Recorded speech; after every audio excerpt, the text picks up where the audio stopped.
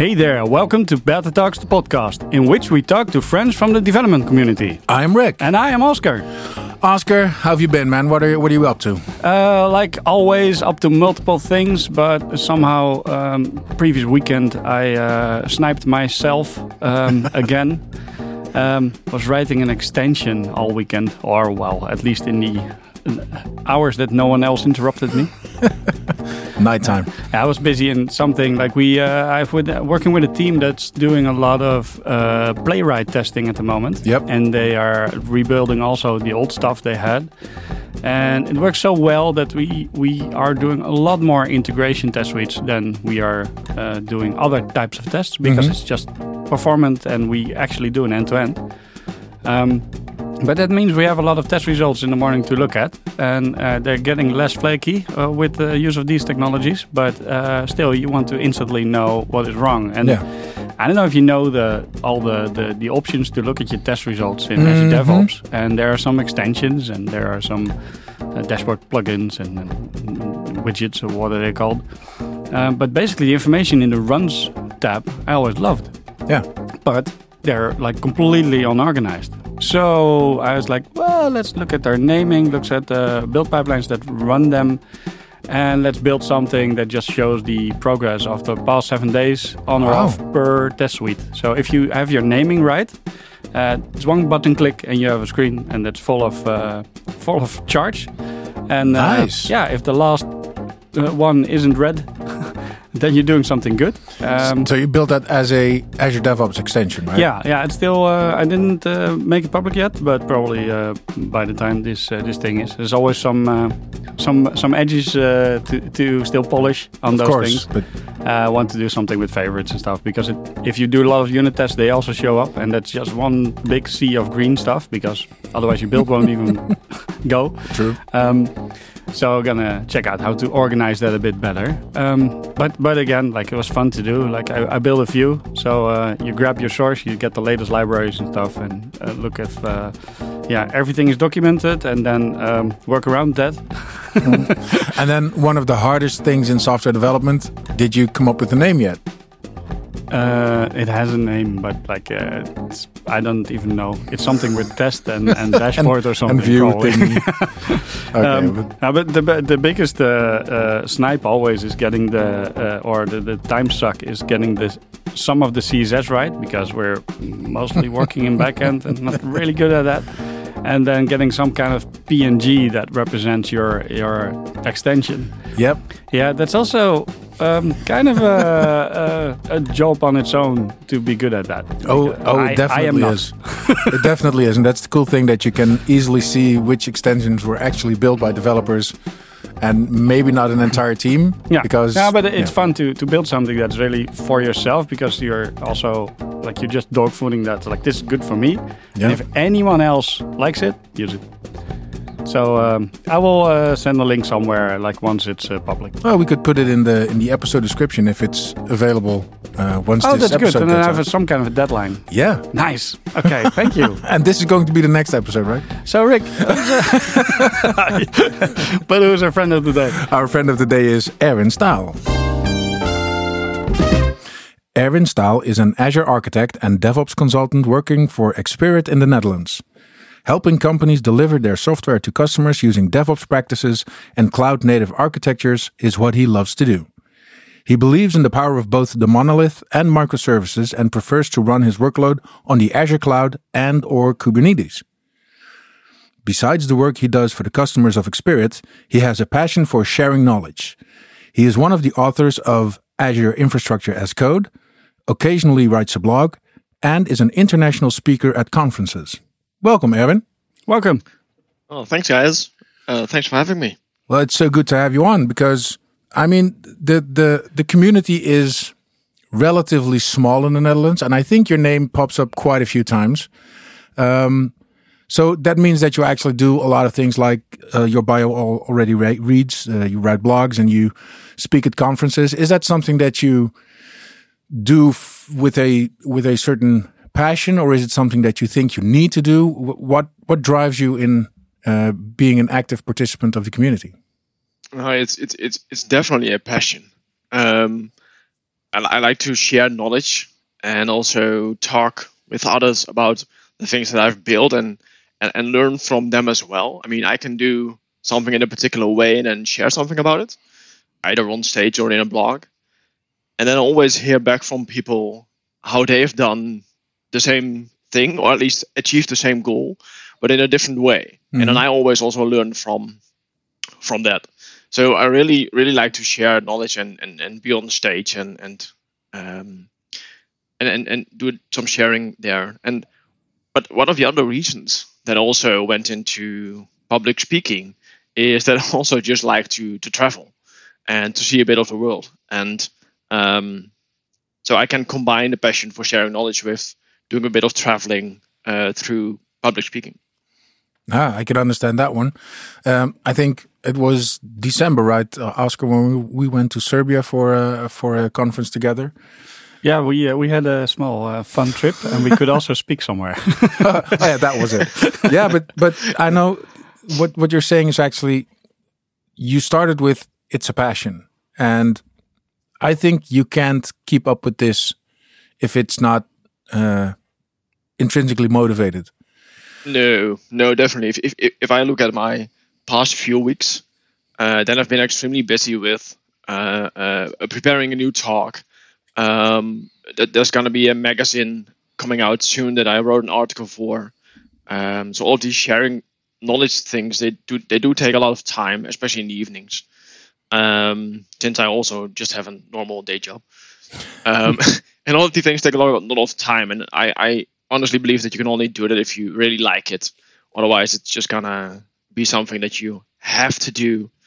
And I think that once you start doing these things because you think you have to, you probably better stop. Well, I think that's maybe even the same as what I'm. I know Oscar is going to laugh about this, but we are currently remodeling our house for 2 years now since we bought a house, and there was a lot that we needed to do. Oh, I was thinking, do you have another one now? but doing chores around the house, the small things, as soon as you feel you have to do them, it's not fun anymore. No, won't go fast. Nope. And it will take a lot of time and a lot of annoyance, probably. Yeah, true. Yeah, I'm actually doing some remodeling in my home as well, and it kind of turned out into a multi-year project where we try to do a bit of isolation, etc., and then redecorate, etc., while we're on it. But we have to do a lot of things, and I'm trying to do that next to my day job and the sharing knowledge stuff, and that's a lot of stuff. Yeah, it's setting priorities then, and then it's really easy to drop the things you're not that passionate about. Yeah. Nice. So doing things around the house is, for me at least, the first thing that I drop. Yeah. That's not always appreciated by the wife, but yeah, okay. I'm not going there. No, but that's basically it might be more important than the other thing, but it's so much easier to do something that you're even thinking about when you're not doing it. Like I would think all these things like public speaking, like this is something you are working, and then in the car or whatever you get an idea. It's like, I want to write something about this or do something or try this even out, and you cannot get it out of your brain. And things that are on a list that just should finish at some point, it's like yeah. Nobody defined the some point. Yeah, true. Yeah, and what does help, at least for me, is that for the public speaking, you kind of see that after the winter, somewhere in February or something, then it kind of starts again, the speaking season, till somewhere around June, July, and then there's 2 months or so, not that many conferences happening. Yeah, true. And then again, feels to be a speaking season, conference season again after the summer, somewhere till the winter. So there's a bit of up and down times there. So I try to balance that with public speaking, and then any months that there's not too many conferences, then do stuff around the house, etc. That's actually a pretty decent approach. Yeah, maybe you should try that. I might. Erwin, one of the things that you've been working on lately is Azure Landing Zones. And Azure Landing Zones is something that's come up quite a few times now with customers that not only I but also Oscar works with. Could you maybe start by explaining what is an Azure Landing Zone? It's not a resource we can create. No, it's actually you could actually, if you look at it purely from a technical perspective, you could say that it's actually a combination of a lot of resources in Azure. I think the definition of Microsoft itself says something that a landing zone is the output of a multi-subscription Azure environment or something. So the thing is that if you want to do your thing on the Azure cloud, and especially when your organization is a bit bigger than just a small startup, then you need some structure in your Azure environment to cope for scale, but also for security and governance and things like that. So what you can do then is create what the name kind of already says, a landing zone, a place for workloads, for applications, for systems to land within Azure. So what you often see is that this landing zone thing is then being divided in two types of what we call landing zones. And landing zones are often referred to as subscriptions. So Microsoft makes a distinction between two types of these landing zones. On the one side, we have the platform landing zones. And on the other side, we have the workload landing zones. And the platform landing zones, they contain all the shared stuff that all the workloads kind of need to run. So that means there's something around connectivity in there. There could be connections towards data centers, on-premise data centers, for example. But it's also things like firewalling, so that every workload that wants to go out to the public internet, for example, needs to go through the firewall. So that's what we put in the platform side of things, and you often see that a platform team then manages that part of the platform. And then on the other side, we have the workload landing zones, and that is where the actual applications, maybe custom built, but it could also be applications that you've bought, are hosted in the Azure cloud. So each DevOps team, for example, might get their own set of a few subscriptions to run their workloads end to end. Or you give a vendor a subscription and let them manage their application in your subscription. So it's this whole architecture, whole structure of subscriptions and management groups in Azure that allow you to host your workloads in a scalable, manageable way. Yeah, I can remember a few years ago that the advice coming from Microsoft, the advice was within a subscription, organized in resource groups and organized really around your whole team or your whole application in one single resource group. Also to be able to start doing things like infrastructure as code. But what I see is now with management groups popping up above subscriptions, the organization level is, let's say, a bit more mature. To be able to say, well, this application or this team can manage that whole subscription, and within that you make tinier domains with your resource groups.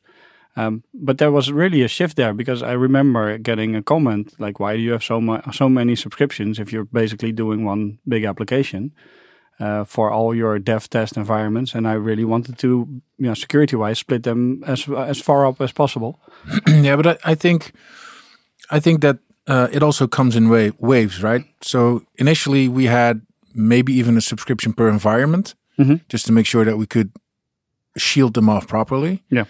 And then it kind of changed with role-based access control being introduced. Well, we can now shield it off decently within one subscription. So in 2010, we were contributor or not in the portal.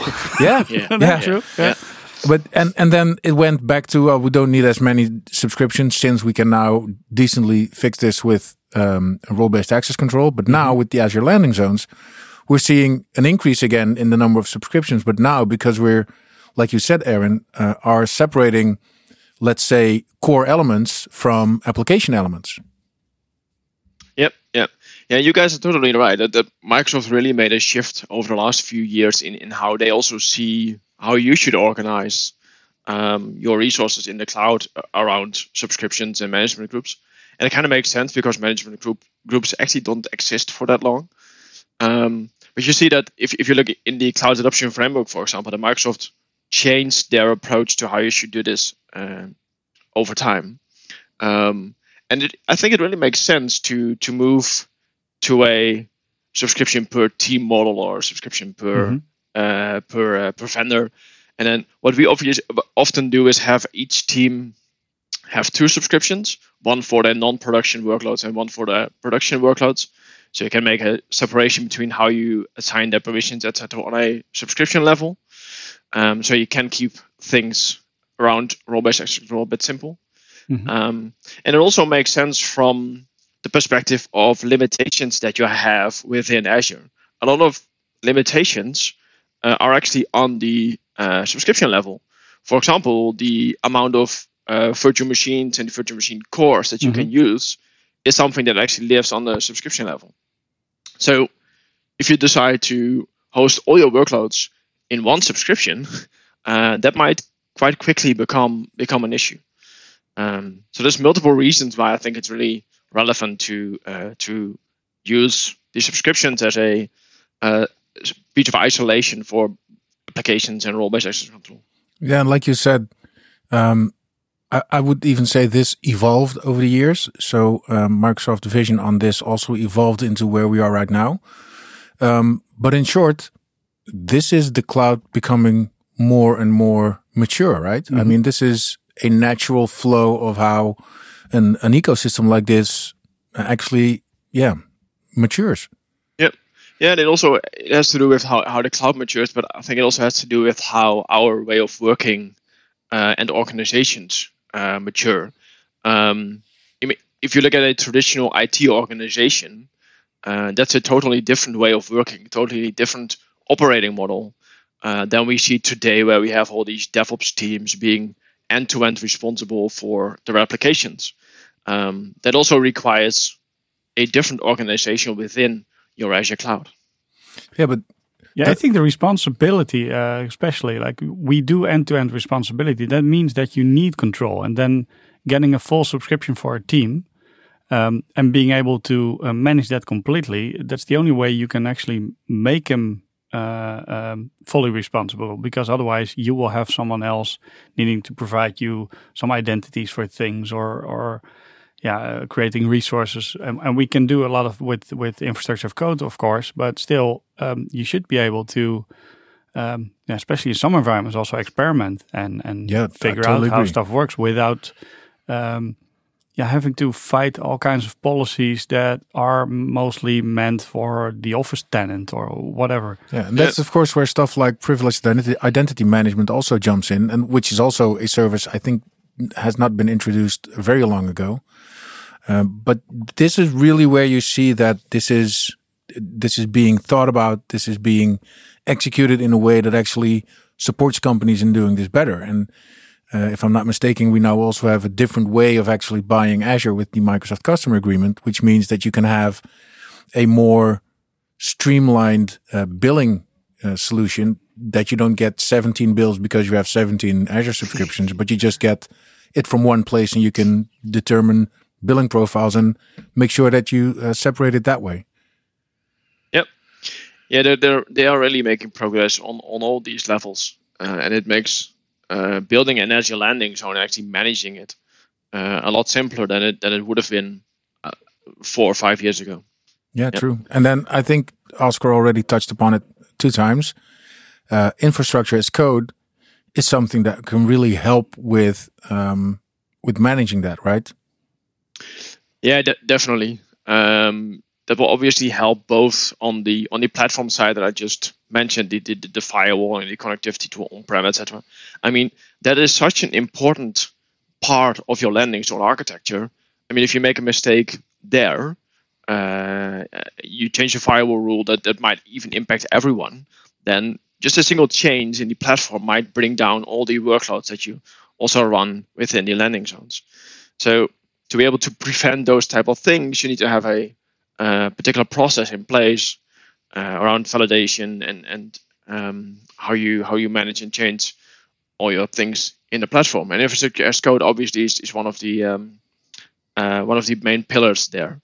But the same goes for workloads, right? You if you go back to that separation between in two subscriptions, that we give a team 2 subscriptions, one for the non-production workload, one for the production workload, then you could, for example, say that the only way to get something in production is through automated pipelines and through infrastructure as code, where you might say that in the non-production subscription, you might give them a bit more permissions to play around a bit, or you might want to give them a sandbox subscription on which they have full control.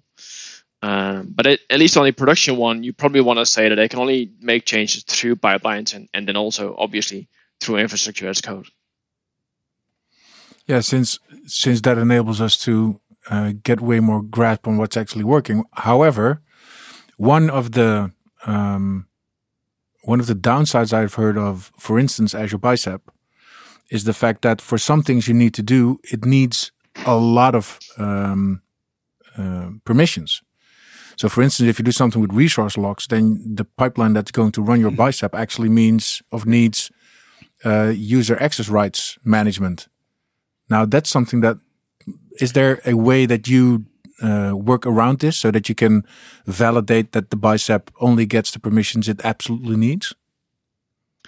What we often do here is that we obviously use a tool like Azure DevOps or GitHub Actions to do the deployments. And we use identities within those tools that we give the proper permissions on the subscription level. So that from within these tools, using these connections, teams can do whatever they need to do in these subscriptions. And we quite often make these identities owner on the subscription that they need to deploy into, which basically gives them all the permissions they need to at least make the changes within the subscription. Yeah, but then the question would be from a security perspective, how do you make sure that it trickles down, because then you need to make sure those GitHub Actions or pipelines aren't changed, because then you have your control there, because basically it is an owner role. So if you can push code there that will be executed, you can do everything. Yeah. So it is a hard problem. But what you said, Rick, like for instance the resource logs, I ran into that. There was a good option to have, especially with stuff with state in it, like database and stuff. You actually never want to just change or delete, especially not delete. Oh yes. Without intention. But I see much more use now with the management groups above it to do stuff with policies and limit stuff like that instead of because the resource lock was pretty intense. Like it's all or nothing. Yes, it's no. A computer says no. Yeah, and I think a lot more it can be done with more fine-grained policies to protect yourself and basically set up those logs for things you actually never want to remove. But stuff like compute and stuff, I wouldn't use them there. No, I agree on that one. Now we were talking about infrastructure as code, and quite literally, Erwin, you wrote the book on it. It's now 3 out of 3 authors, right? I think so. Yeah, I think you had all of us, right? yeah, but still. Yeah. Could you maybe, for people listening who don't know the book, could you maybe in short explain what you try and explain in that book? Yeah, sure. Yeah, so together with Eduard and Henry, last year the book was published. And it's called Azure Infrastructure as Code with ARM templates and Bicep. So the book focuses on how to deliver your resources on Azure using infrastructure as code, and then specifically Bicep. So we obviously explain how to write Bicep code and what you need to be able to do that. But the book also goes quite in depth on a few topics around just Bicep. So we talk about infrastructure as code in general, but we also talk about how could you test your Bicep templates. We also talk about, you already mentioned that for a bit, policies, for example. I mean, policies are a very important aspect of managing a large cloud environment. and you obviously also want to do your policy management through infrastructure as code. So we also dedicated a chapter entirely on managing policies using Bicep. And we also go into things like how do you then actually deploy these templates. So there's a chapter on Azure DevOps. There's a chapter on GitHub Actions in which we explain the concepts in those tools that you need to know about to build a proper deployment pipeline. So what we try to do is not just write a book on what's the syntax of Bicep and use the Azure CLI to get it deployed, but to kind of, if you read it end to end, you should be able to manage your Azure environment using Bicep in all aspects. I think it's much more important to get some experience, or for reading a book like that, to know what are pitfalls, because it's not about writing a new language or anything. The concept is different. There's a really big difference in indeed what you also mentioned, like core resources you roll out versus something that's really close to the app you're building, like a compute instance of something where you want to deploy on. Those have different lifespans, and it's really important to know how to split things up and organize things, because things get out of hand fast. I've seen Bicep stuff, like really starting with Bicep, starting with let's create our first storage account, 2 lines of code, till JSON param files that were bigger than the actual ARM template that I used to use. So yeah. I'm just seeing. You're seeing it, right? Yeah, but this week I actually reviewed some Bicep, and yeah, exactly what you said. Yeah, and that is true. We also go into these concepts in the book. Not just we both talk about management groups and subscriptions and the relation between them, and how that relates to your Azure tenant and resource groups and the whole organization structure within Azure. But we also talk about the organization structure of your project, of your Bicep project. So that we also explain how to split up your templates, and even how you could share your templates within the organization for reuse across teams. So we also talk about how to set up your project itself to make sure that you can actually still manage that in a year or so, and to prevent these large, enormous files with Bicep code. I saw a meme yesterday where it said, start reading code, and I thought, which idiot created this? And halfway through it gets, you're starting to recognize it. Like, that was me. That's what I actually jumped on when you said, when you still can manage it a year from now. Yeah. And maybe a year is even too far away. I've had that, like, I wrote something and then I didn't do it in a proper way. And then like a month later, I was, what the was I thinking when I was doing this? Yeah, you're so close to a piece of code then. Like you're trying to solve a specific problem and you're not seeing what you're creating, like in the big picture. You step back. But I've also seen stuff where this happened a bit, and then it was a good initiative with Bicep or with other, also with scripting and stuff. And it was like half done or almost done, and then no one trusted it because they made one mistake once. And then the thing is doomed. Like it will just lay there and rot, and people will work around it or create something that's not using the templates that you created once. Like you really need to look into it. Like I think it's more a magnet to depth than normal code almost. Yeah, but especially if not everybody on the team completely understands what it does, right? That's it, right? Yeah, but because most of the time you have that one or two team members that totally dive in and know everything and anything about such a language. I mean, it could also be Pulumi or Terraform or Bicep. But if you have that one or two team members and then they get the tasks, right? Yeah. At some point, we will fall into that trap again. Yeah, totally agree. So talking about those different types of infrastructure as code, I just touched on Pulumi and Terraform. I noticed that you might be writing an article on that. Yeah. I was noticing that after we published the book and that I was getting quite a few questions on when would I use Bicep? When would I use Terraform, or when would I move to, for example, Pulumi? So I decided that it was time to write an article on those 3 tools, in which I introduce them all and then go through the pros and cons of all of them, and trying to guide the reader into the direction of any of these tools based on, well, their current situation, basically. So it's almost done. It's almost going to be published, and I've also created a conference talk on the same subject. Yeah, I had some colleagues that went to your talk last time in Rotterdam. It was, I think. Yeah, that one was on Terraform specifically. Yeah. Okay. Yeah. You know, I'm creating a new talk that's almost finished.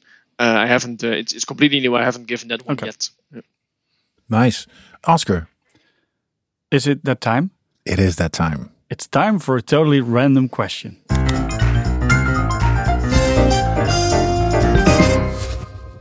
Erwin, what book changed your life? What book changed my life?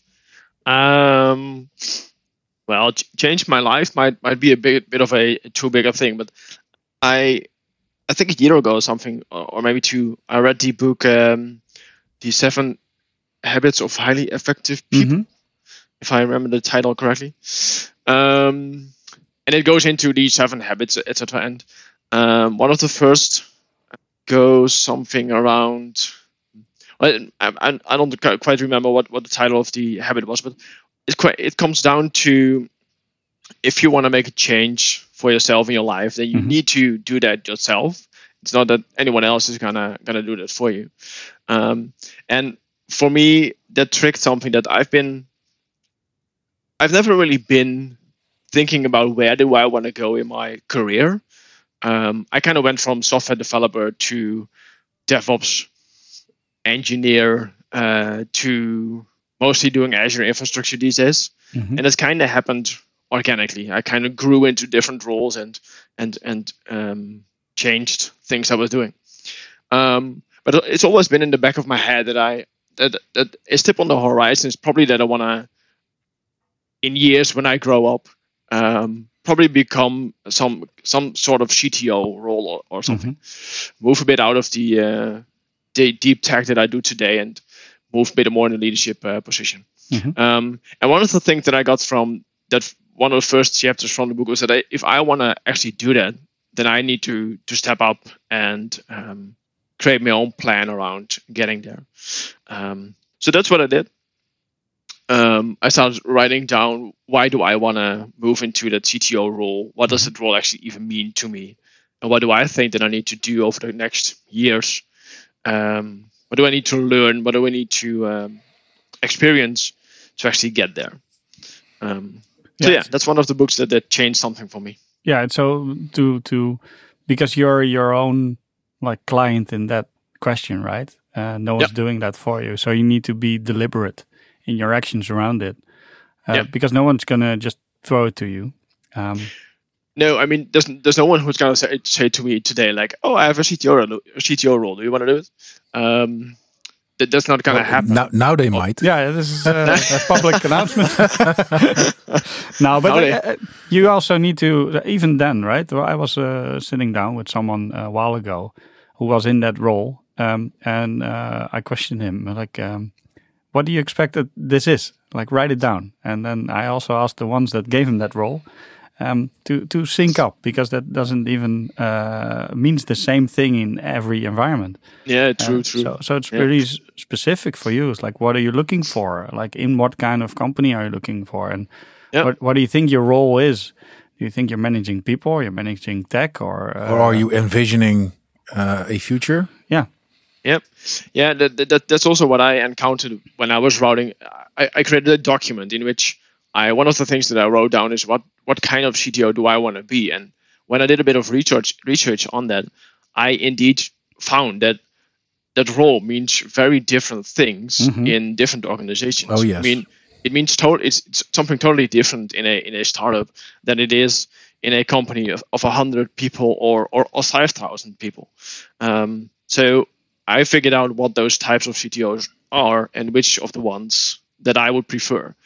and that helps me in to set out a path for the coming years to figure out which type of roles should I be doing, what do I need to learn to actually get there.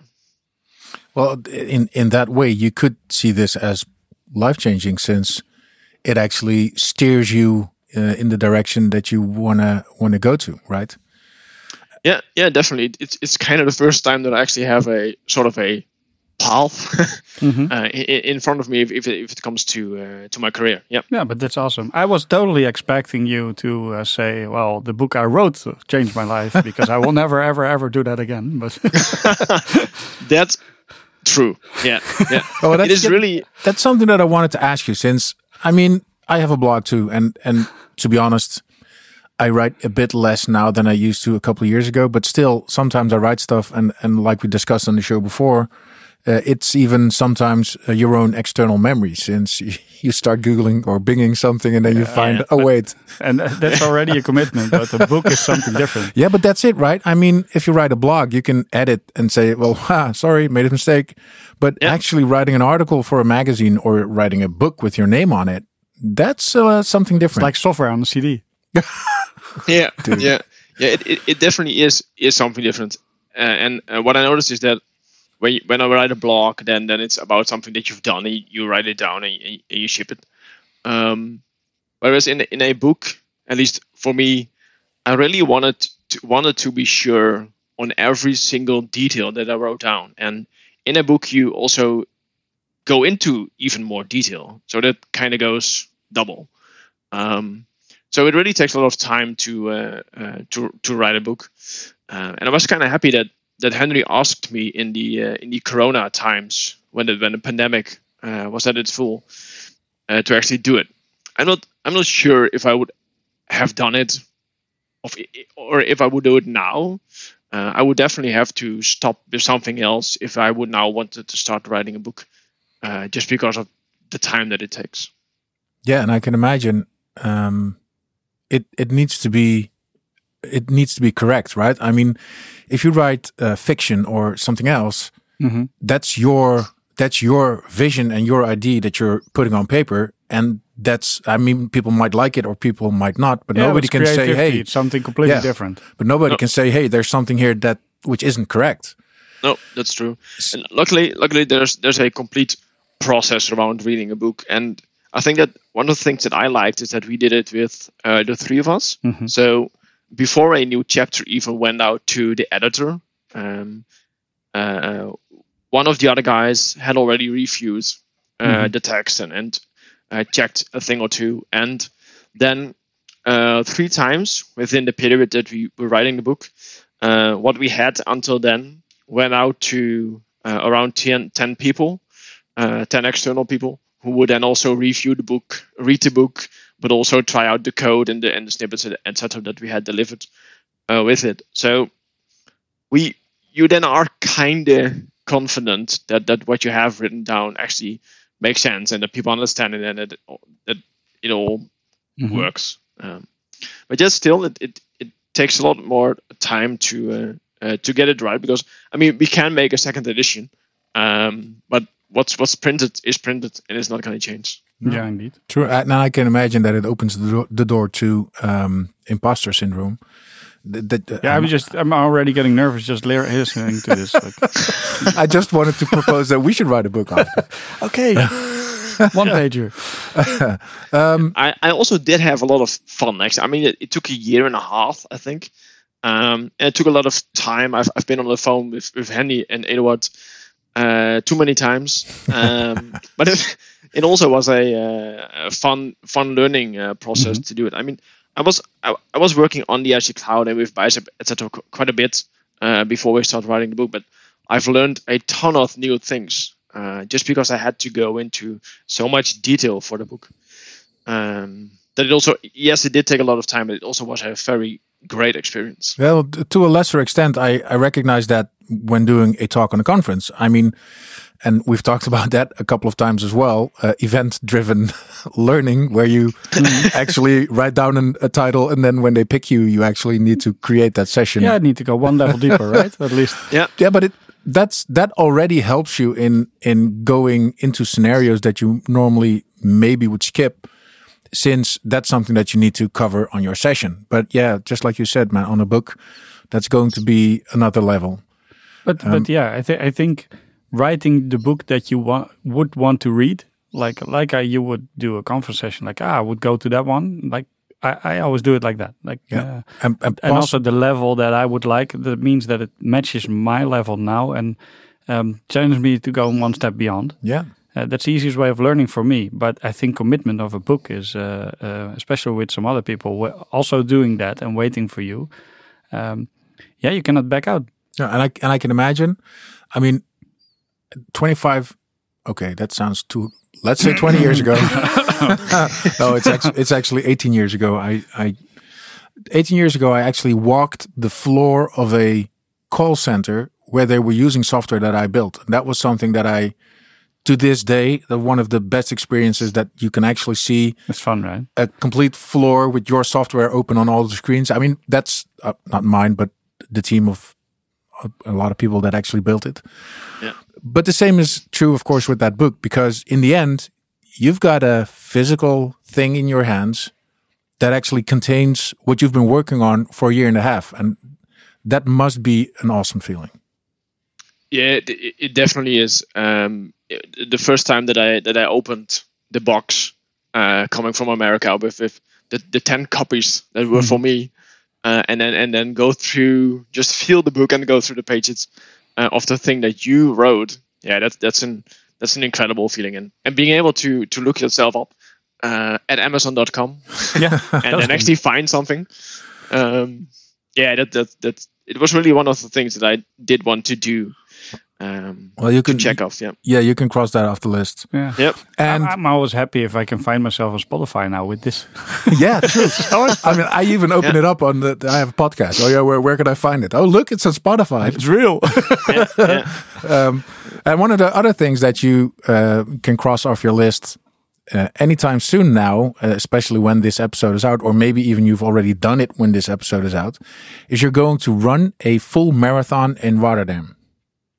Yeah, I am. Yeah, the 16th of April. Wow. Yeah, it's gonna happen. Was that something that was it on a bucket list? Was it a challenge? Was it challenging yourself? It was on a bucket list, and it was also challenging myself. I was somewhere in October last year. I did the half marathon of Amsterdam. Mm-hmm. And also the Dam tot Damloop in Amsterdam. Mm-hmm. And I had been training quite a bit for those two. And I was like, if there's a point in my life that I actually want to do a full one, then it should be now, because I'm kind of already trained, and it's easier to go from here to a full one than to stop now and then have to restart another time. So on the day that I came home from one of those events, I actually signed up for the full marathon, and well, you kind of have to. That's the best moment, right after something, right? Like when you're still on that runner's high, you go, okay, I'm going to go for the full marathon. You do it an hour before you start running. It's like no. Yeah. Well, that's actually cool. And that, I mean, I've heard sometimes or somewhere that if you can run, and I think it's 14 or 18 kilometers, if you can do that, and you run based on your heart rate, you can also finish that marathon. Is that something that you recognize, or?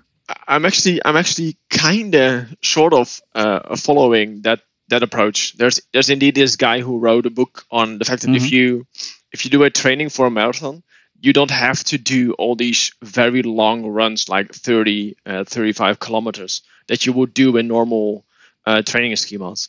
He says that if you run 4 times a week and do that consistently, and especially do that on the heart rate and the pace that you also want to do that during the marathon, then your body will get used to that pace. And although the longest training that you have done in your preparation is then only 14 kilometers, your body will have trained enough to be able to do a full marathon. But I must admit that I find it also a bit scary because you've only trained 14 and then go to 42 is quite a leap. It's 3 times as much. Yeah. Yeah. So I must admit that I've that's what I mean. I sort of follow the approach because I do believe in it, and I simply don't have time to go with the full runs, etc. But I did do a few half marathons and a 30-kilometer run in the past few months, because I just wanted to feel what it's like to do a longer run. So yeah, it's gonna be a challenge still, but I'm really looking forward to it. Yeah, I think that will be a challenge for almost everyone. I wish you a lot of luck doing that. I'm hoping to sign up at some point because my wife made me run, and now I'm doing that sometimes. I sometimes enjoy it. But she chased you, and then you had to run? Yeah, or? no, it's not like that. Like no. But I make her feel proud a bit if I run. So it's good for me also to do something for my health after sitting all day.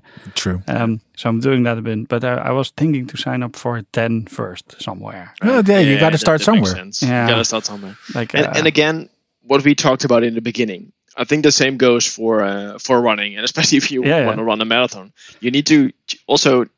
Maybe you need to be a bit crazy, but you also need to have passion for it. Yeah. I think you really need to like to go out. I mean, you have to go out in the rain. I've even done a few runs when it was snowing, simply because you have to go out and do the training. Otherwise, it's not going to work. Yeah. Yeah, it's deliberate and if you're having fun. But in this also, Erwin, like if it doesn't work or you cannot finish it or whatever, like this is the first attempt, and as we know with build pipelines, there's no problem in just persisting. Nice. True.